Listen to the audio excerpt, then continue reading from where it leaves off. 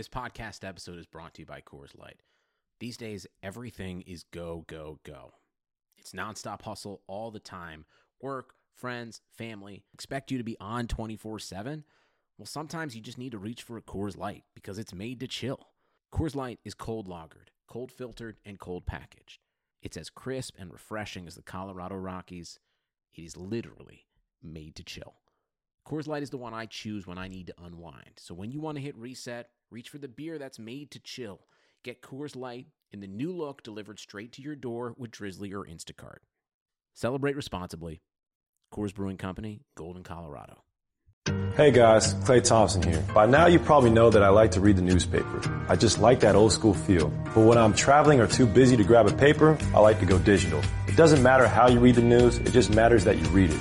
That's how I stay informed. Read the paper or go digital. It's up to you.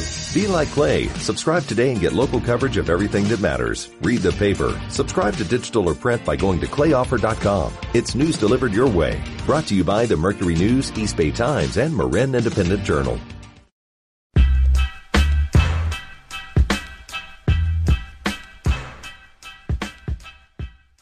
Welcome to another episode of the Hardwood Knocks. This is Adam Frummel here with Dan Favale and Andy Bailey. Today we're going to be talking about one of the legends of the sport who has announced that he is going to retire at the end of this current season, and obviously that's Kobe Bryant.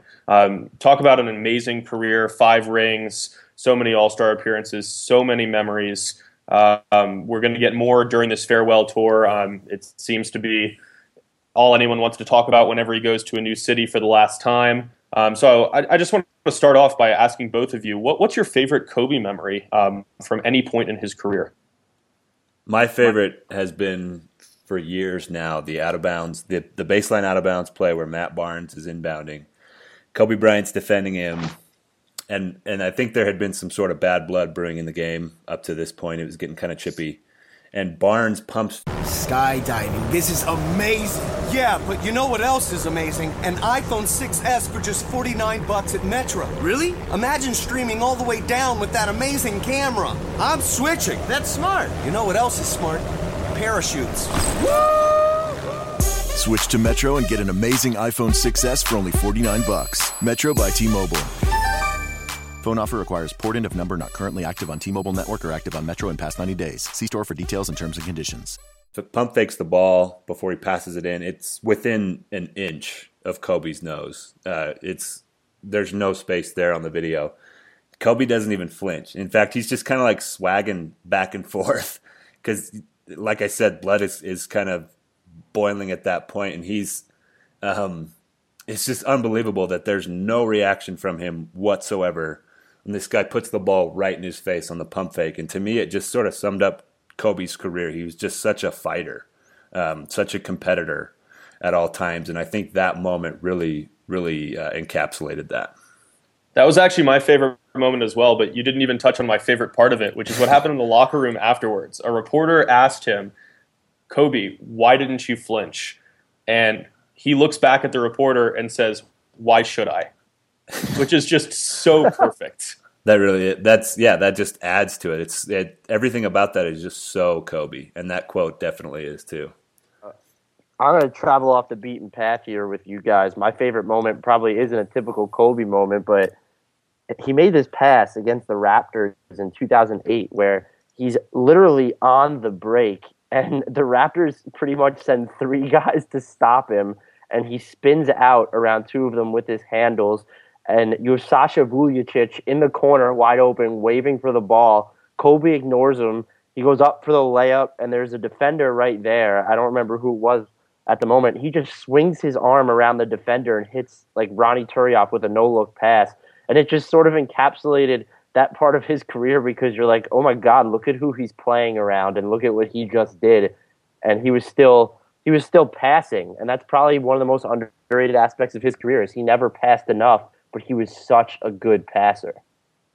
I'll go off the beaten path as well and turn to the All-Star games because I think that really shows just how competitive this guy was throughout his career. In 2012, he broke Dwayne Wade's nose. I'm sure we all remember that one. And then 1 year later, he went out of his way to take on these one-on-one matchups with LeBron and really play lockdown defense at that advanced stage of his career. I mean, this is this is a guy who has so many miles on his legs, and instead of taking it easy and taking the All-Star game for what it's supposed to be, which is just a never-ending supply of highlights, he actually tried to take on the best player in the world and prove that he could still shut him down. Now, was it Kobe broke Wade's nose? I thought it was Wade broke Kobe's nose that year in 2012. Oh, you're right. My bad. But yeah, playing hard enough that he got his nose broken. How about that? Either way, it's pretty clear, like, his demeanor in All-Star games was just different from anybody else there. And it wasn't something that he approached as, this is a fan for the show, this is a show for the fans, this is kind of an off week for us players. Like, to him, it was another game for him to win. It was another award for him to collect. Like, he really did approach those All-Star games different than anybody that I've really watched in my life. I think there was also a story on Inside the NBA the other night where, I don't know if it was, I think Kenny Smith was talking and they were playing in like a charity basketball game or something. And like Kobe came up to him with a dead serious face on like, yo, are you ready to go? We got to get this thing. Like, it's a charity basketball game and Kobe's going at full tilt, which is just, that's so Kobe, I guess.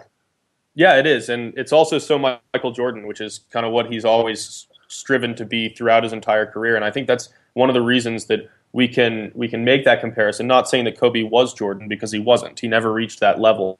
But I think it's one of the reasons that he went through his entire career trying to be the new greatest of all time and trying to show that he could be just as uber competitive as Jordan was back in the day. And it drove him to another level. Yeah, I just had the same thought, but I was going to ask it as a question. Is there anybody? I was going to say anybody besides those two who had that kind of competitive drive, but I'll say that has there been anyone since Jordan that had more of a competitive drive than Kobe? I would be willing to say that Westbrook at least matched his intensity. I could maybe see that, yeah. Okay. What about I'm at you, a blank Adam? besides that. Yeah, I think I would agree with Dan. It's hard to know just how competitive some of these guys are who aren't necessarily blessed with as much physical talent. But among the class of superstars, I don't know that you can really pick out another one. I mean, you look at like LeBron, who always seems like he's having fun on the court, and it's not necessarily his goal to not just beat an opponent, but to thoroughly embarrass them. Yeah. You know, Duncan always has that easygoing demeanor. Shaq always wanted to have fun. Like, all these guys who are really fantastic players, they didn't necessarily have that same mentality. Even someone like Kevin Garnett, who tried to put on that tough guy persona, but I don't necessarily think that he had that same drive that Kobe always has. I think he's actually commented on Westbrook's drive too. And in fact, I know Kobe has. It's something that he admires. So that's a good one to pull out, I think. Go ahead, Dan. I mean, this is like just an extension of this topic. Does it make anyone else a little bit uncomfortable, or at least I guess uncomfortable would be the word, about how big a part of Kobe's legacy his psychopathic work ethic really is? Like, when you talk about him, your mind doesn't even necessarily go to the 5 championships or 81 points or some of the other stuff he's done on the court. It's, wow, this guy worked really hard. And that's great, but what other legend, what other, you know, if we're to assume he's a top 25 player of all time, do we associate with work ethic first and foremost before anything else? It's just bizarre. I don't necessarily think that's a bad thing, though. I think it's just who he is. And there was the recent quote that he gave about what he was going to miss the most. I don't know if you guys saw it, but he didn't say like the competitiveness or winning championships. It was the little things like hearing sneakers squeak on the floor and hearing like the hum of the lights when you're working in an empty gym. And I think he really means that basketball wasn't just a way for him to win titles and prove his athletic superiority. It was a way for him to like use that psychopathic work drive and become the best player that he could be. And to me, that's what that meant. It's not just that he did have that drive and that's what we're going to remember, but that even though he had all of these talents, that he wanted to maximize them, because not every player does. Yeah, and I kind of think the work ethic and the championships go hand in hand for my memory of Kobe. I think with so much talent in the NBA these days, even a team as ridiculously and historically good as the Warriors, it's hard for me to imagine them winning 5, just because there's so many good players. You know, there's Anthony Davis, LeBron James is still around, Kevin Durant, Russell Westbrook.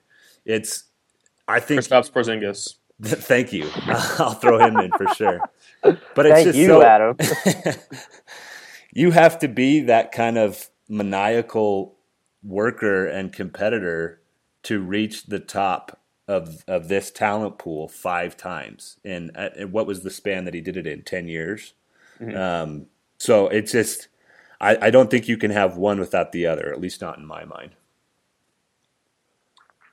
That seems fair, but he also won some of his titles really young, and he had opportunities to play alongside guys that you look at Stephen Curry or Anthony Davis right now, and even LeBron. They never had a chance to play alongside that early in their career. I don't want to criticize his drive, but it also speaks to to the controversial nature of his legacy, that his work ethic is such a big part of it because of the iffy relationship he has with advanced analytics, with his play style and how it relates to the rest of the NBA, with that misperception that he actually was clutch when really that was just a person agenda-driven narrative. It all just seems to like fall under that one umbrella, because we have to talk about his work ethic if we want to put him among some of the all-time greats.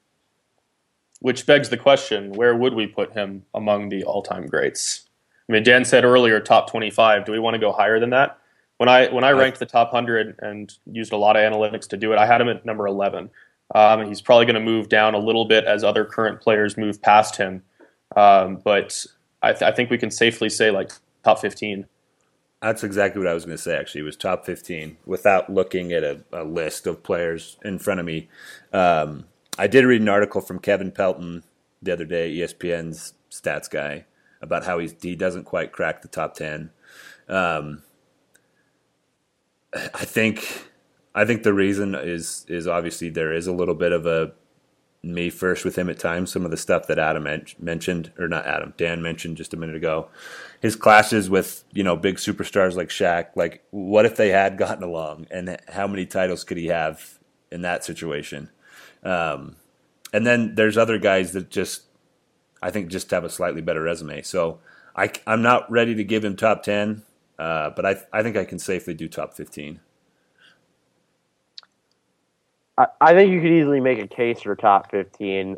I more think he might fall in that top 20 to top 25 range, especially with the way that we're sort of looking at how we would rank these guys. Adam just said he used a ton of analytics to do it, and I think as we move on, you're going to have other guys jumping ahead of Kobe very soon, if they haven't already. But again, I guess I might be underestimating him, because if Adam said, and he's the analytics king here, if Adam said he fell at 11, you said, while using all those numbers, then yeah, that's pretty damn impressive.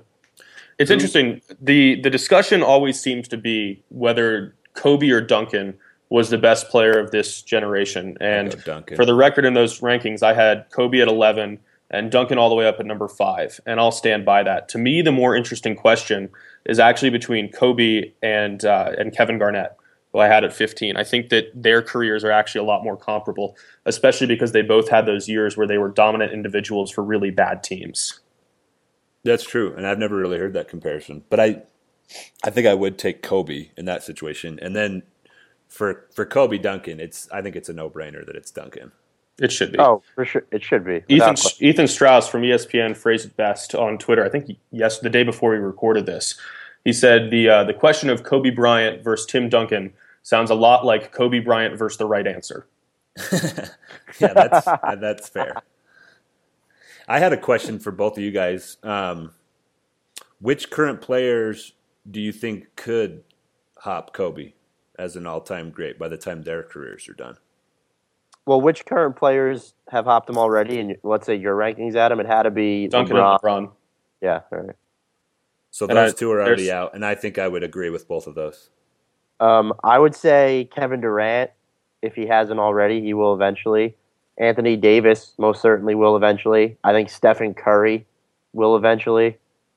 I'll just throw Kristaps Porzingis because he's going to. This is kind of crazy, and I don't necessarily disagree with any of those, but just think about, it's kind of like I was saying earlier, how much talent is in the NBA right now. I know we're getting a little bit of off of Kobe, but man, there are some good individual players. And a lot of these guys look up to Kobe. I know Kevin Durant, when the announcement first came out, he had some shots to fire at the media for being mean to Kobe because he said that was yeah, he doesn't like the media. But I don't know how much of an inspiration Kobe was for all of these guys, but he certainly has blazed a trail for some of the most talented players the league has ever seen.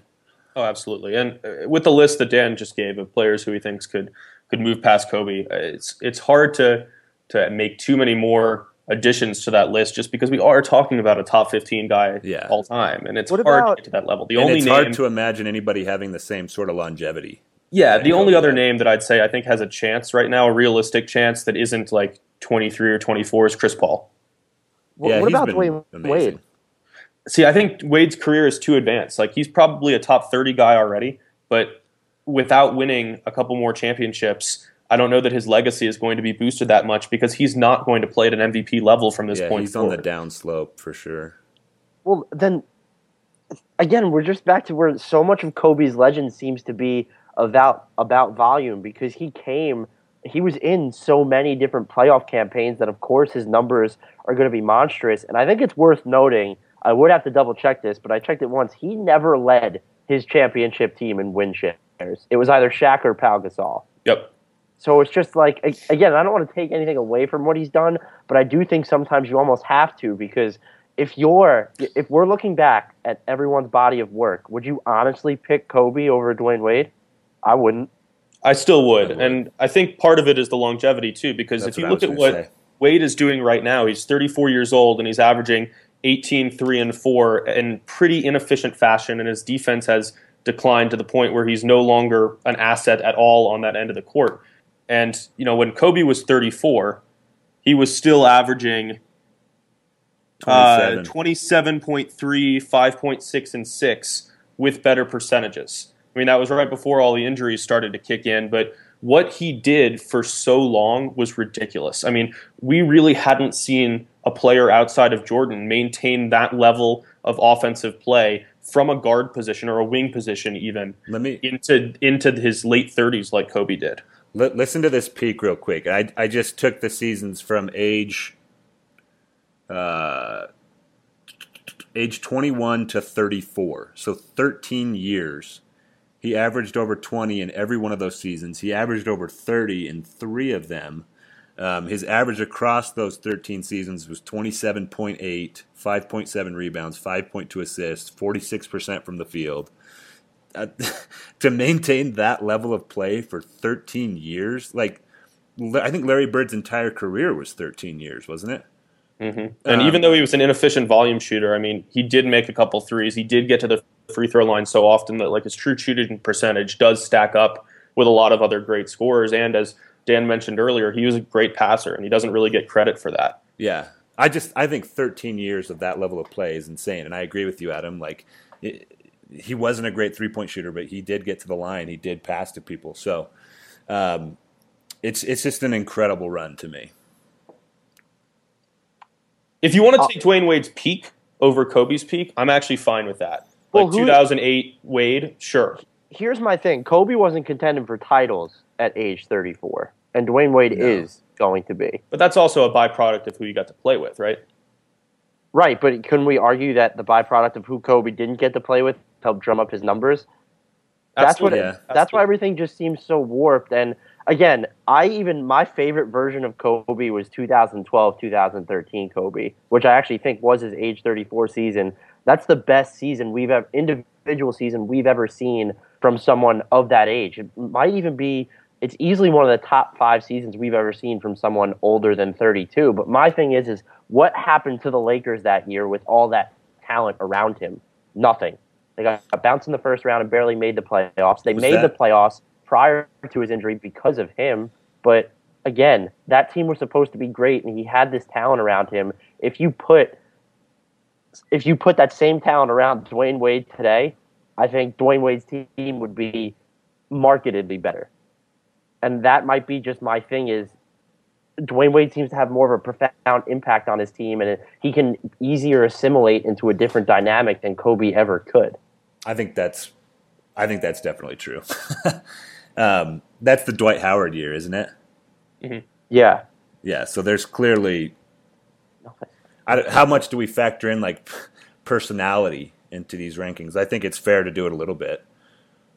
Oh, sure. It absolutely is. And it always just goes both ways. I mean, it's hard to give a player credit or take it away for the talent that's around them.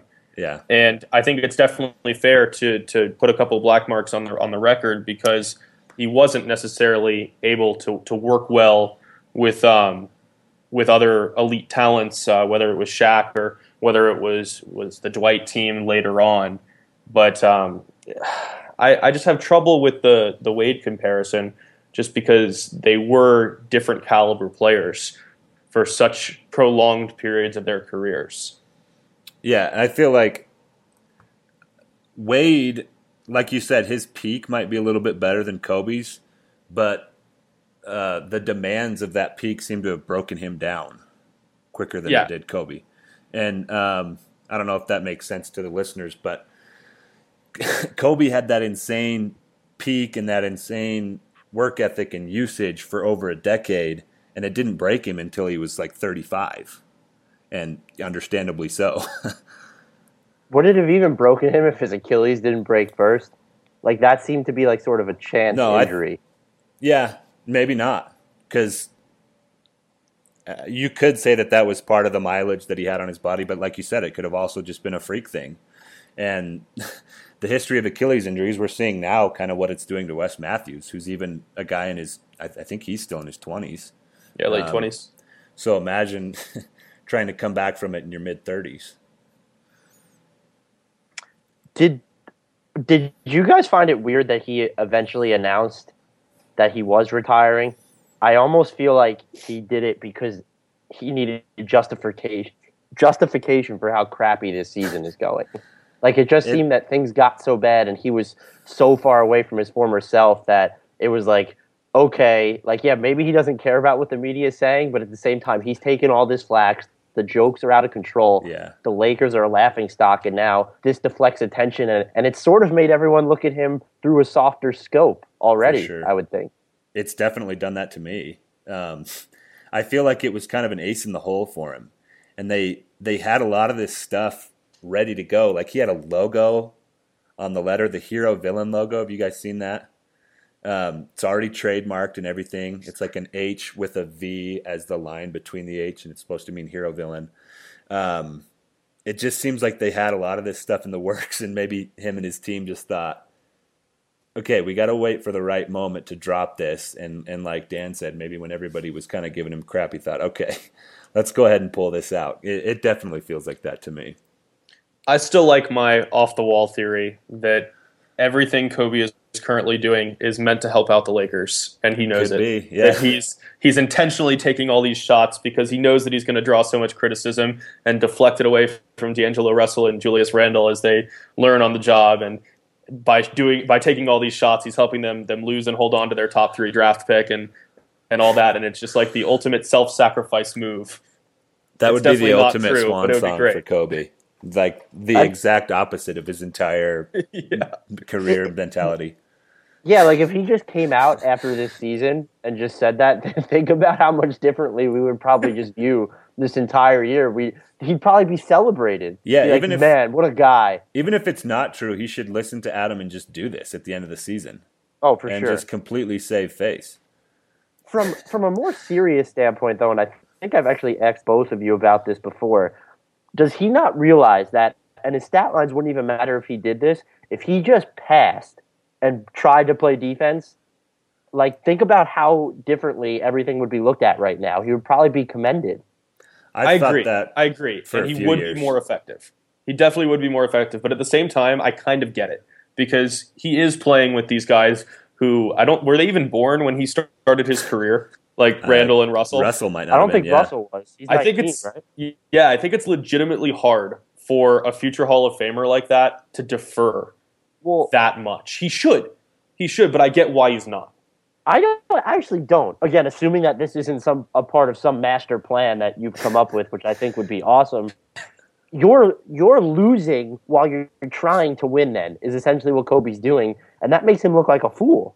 Like, just look at his shot selection last night.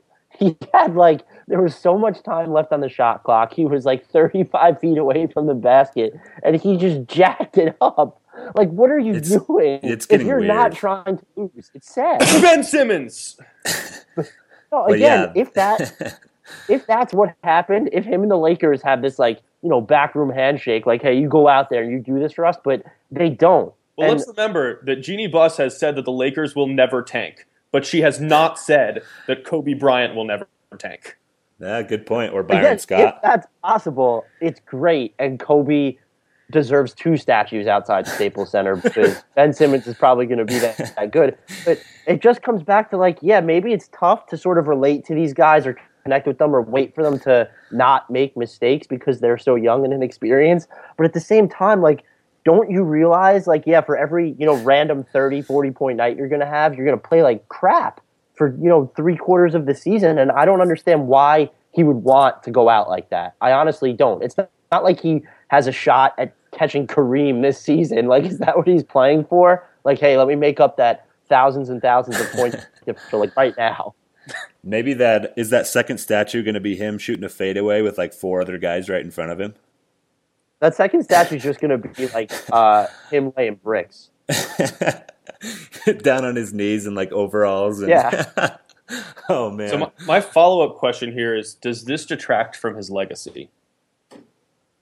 I think the last 2 or 3 years, in a way, enhances part of his legacy. I think it sort of magnifies the selfishness thing that he's dealt with his whole career. And the fact that he hasn't been willing to adapt at all in the last 2 or 3 years as his game has declined. And you look at other players around the league who are similar age, like Dirk Nowitzki, Tim Duncan, some of these other guys who will take less money, take less shots, take a smaller role, while Kobe gets the fattest contract in the league. And I can't fault him for that. I wouldn't do that. But continues to have a 30-plus usage and just hasn't changed at all. And I don't know if it really detracts from his legacy as much as just sort of proves what a lot of people have thought about him all along. It definitely detracts from his legacy. Everything you just said, we normally give players on the last 2 or 3 years, maybe even 4 years of their career, we give them a slide, even if it doesn't matter how much they're making. We might have been able to overlook that ridiculous extension he signed a few years ago, but he's had every opportunity to evolve and at least try to be some sort of a role player, but his inability to adapt, and then when he sort of does adapt by taking more threes, he can't make them. It's just, again, it doesn't take away a ton because look at the talent that has been around him over these last 3 years, and there are injuries to consider which are beyond his control, especially when you know how hard he works. But when you see this, and you know that he has had years to understand that he can change this, that definitely takes away from his legacy. For me, I think it colors my perception of him for all the reasons that you guys are saying, but it doesn't necessarily make me think that he was a worse basketball player or want to move him down in all-time rankings or anything like that.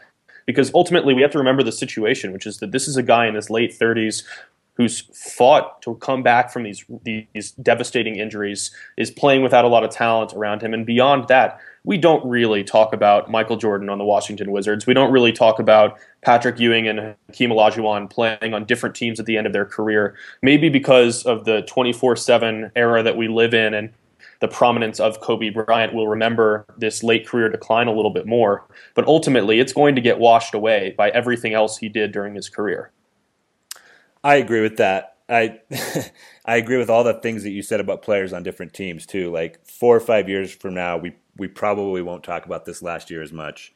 I do want to kind of contextualize it though, if you guys don't mind, what he's doing and the fact that it might be the worst shooting season in the history of the NBA. It might be the worst season period in the history of the NBA. Well, let me just focus on shooting, and then maybe you can hammer the rest of it home. So right now he's taking 18.1 field goal attempts per game and 7.9 three-point attempts. And there have been 17 individual seasons in NBA history where a player shot 18 field goal attempts and 7 threes a game.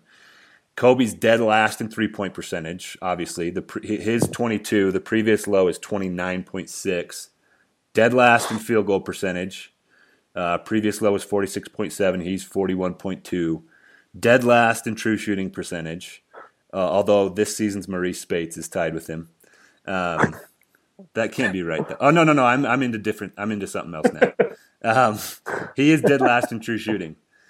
What the Maurice Spates thing was players with a usage over 30, and there have been 170, I think it's 171 seasons. 171 seasons where a player had a usage of 30 or higher, and his true shooting percentage is dead last, 41.2. The previous low was Jordan on the Wizards, 46.8. And that's the one where this season Spates is tied with him. But yeah, he's just, and it's not just that he's last in all these categories, which would be bad enough. He has a significant cushion in between second to last on all these. Like it is at the moment the worst shooting season ever. And like Adam said, if you're the worst shooting season ever, you're probably not far off from the worst individual season ever.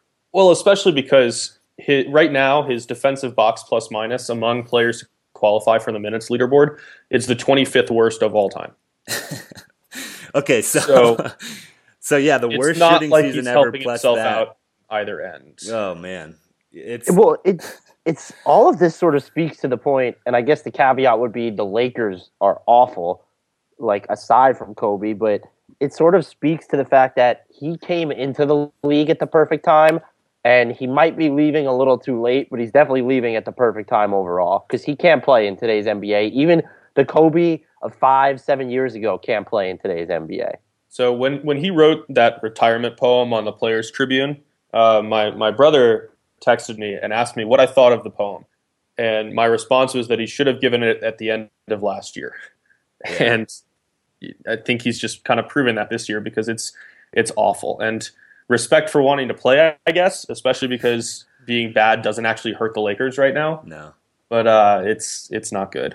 Respect for taking the bullet. But don't worry, Kevin Durant. His legacy is still awesome. I feel like we have to include that now. That's true. I make no apologies to Kevin Durant. Not even when he's going to be wearing a Knicks jersey next year. All right, so it seems like we're done with Kobe, which means that it is now time for... Bacon!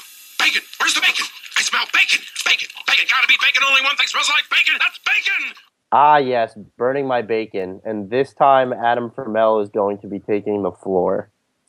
Did you guys know that Draymond Green is not an elite player in the NBA because he's averaging only 12.7 points per game? I did. I don't think I didn't know that, actually. Yeah. Is there some rule that you have to average at least 20.7 or something? Apparently. I mean, I keep getting told by commenters, by people on Twitter that I'm massively overrating Draymond by calling him a top 10 player in the NBA right now, even though he most assuredly is, because points per game is not the end-all be-all of NBA statistics. In fact, it's often extremely misleading. And in Green's case, it completely overlooks how ridiculously important he is to the Warriors. I mean, I would make an argument that even though Stephen Curry is running away with MVP this season, that Green still deserves to be in the top 3 or 4 spots on ballots because he's that important to this historically dominant team.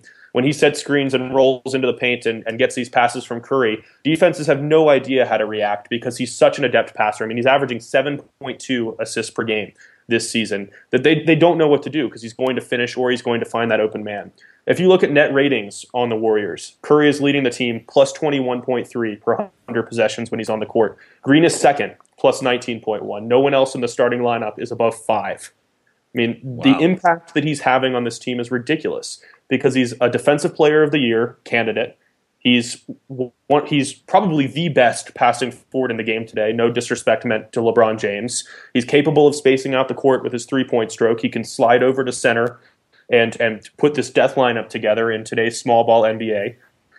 Granted, he's on the right team that's perfectly maximizing his talents, and if you switched him out, like let's say for like Paul Millsap on the Atlanta Hawks, he probably wouldn't be as good. but that shouldn't really be relevant because we're talking about the situation he's actually in. So I don't really care that he's only averaging a dozen points whenever he takes to the court because he's just that good.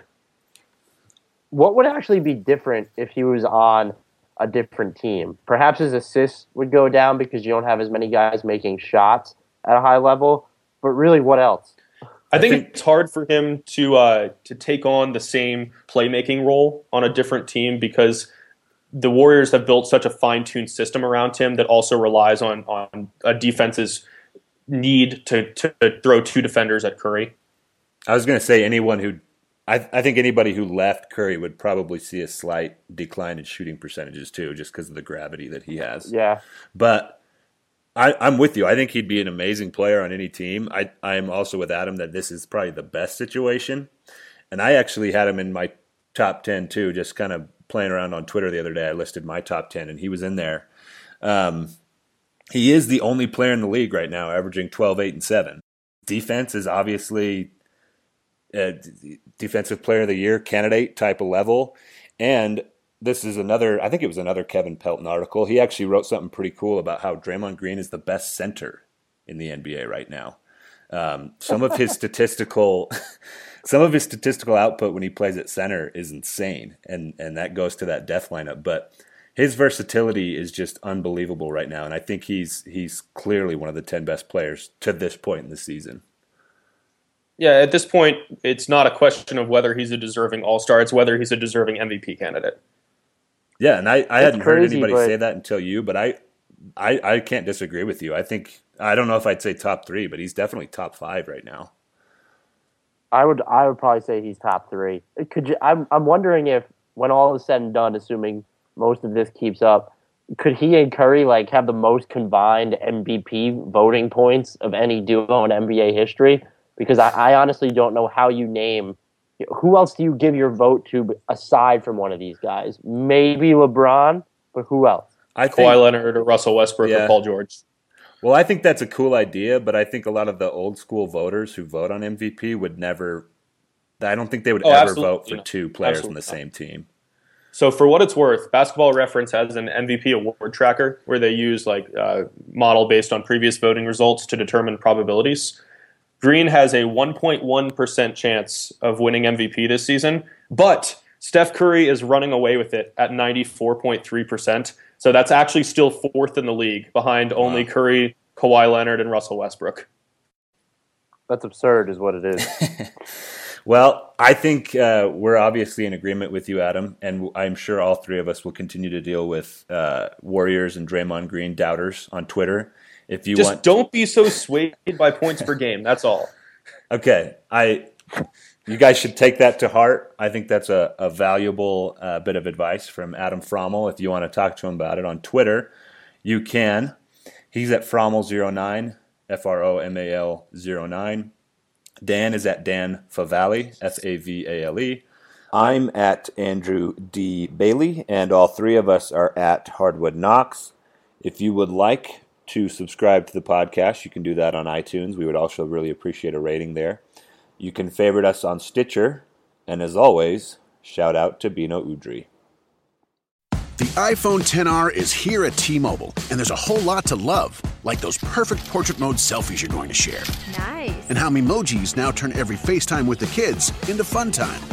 In fact, the only thing you'll love more than your iPhone XR is getting it included in the price when you get an unlimited plan. That's right. Get both unlimited and iPhone XR included for just $40 a month. Sure, you can get unlimited somewhere else. But for the same price at T-Mobile, you get unlimited and iPhone XR. Join today and get iPhone XR included with your unlimited plan for just $40 a line for 4 new lines.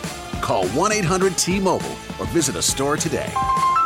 $30 for essentials plus $10 for iPhone XR with autopay and qualifying trade-ins via 36 bill credits. Customers may notice lower speeds and further reduction if using more than 50 gigs per month. Video at 480p for well-qualified buyers plus taxes and fees. Contact us before canceling or remaining balances due. Qualifying service and finance agreements required. 0 down plus $20.84 per month for 36 months. Full price $749.99, 0% APR. The iPhone XR is here at T-Mobile, and there's a whole lot to love, like those perfect portrait mode selfies you're going to share. Nice. And how Memojis now turn every FaceTime with the kids into fun time. In fact, the only thing you'll love more than your iPhone XR is getting it included in the price when you get an unlimited plan. That's right. Get both unlimited and iPhone XR included for just $40 a month. Sure, you can get unlimited somewhere else. But for the same price at T-Mobile, you get unlimited and iPhone XR. Join today and get iPhone XR included with your unlimited plan for just $40 a line for 4 new lines. Call 1-800-T-Mobile or visit a store today.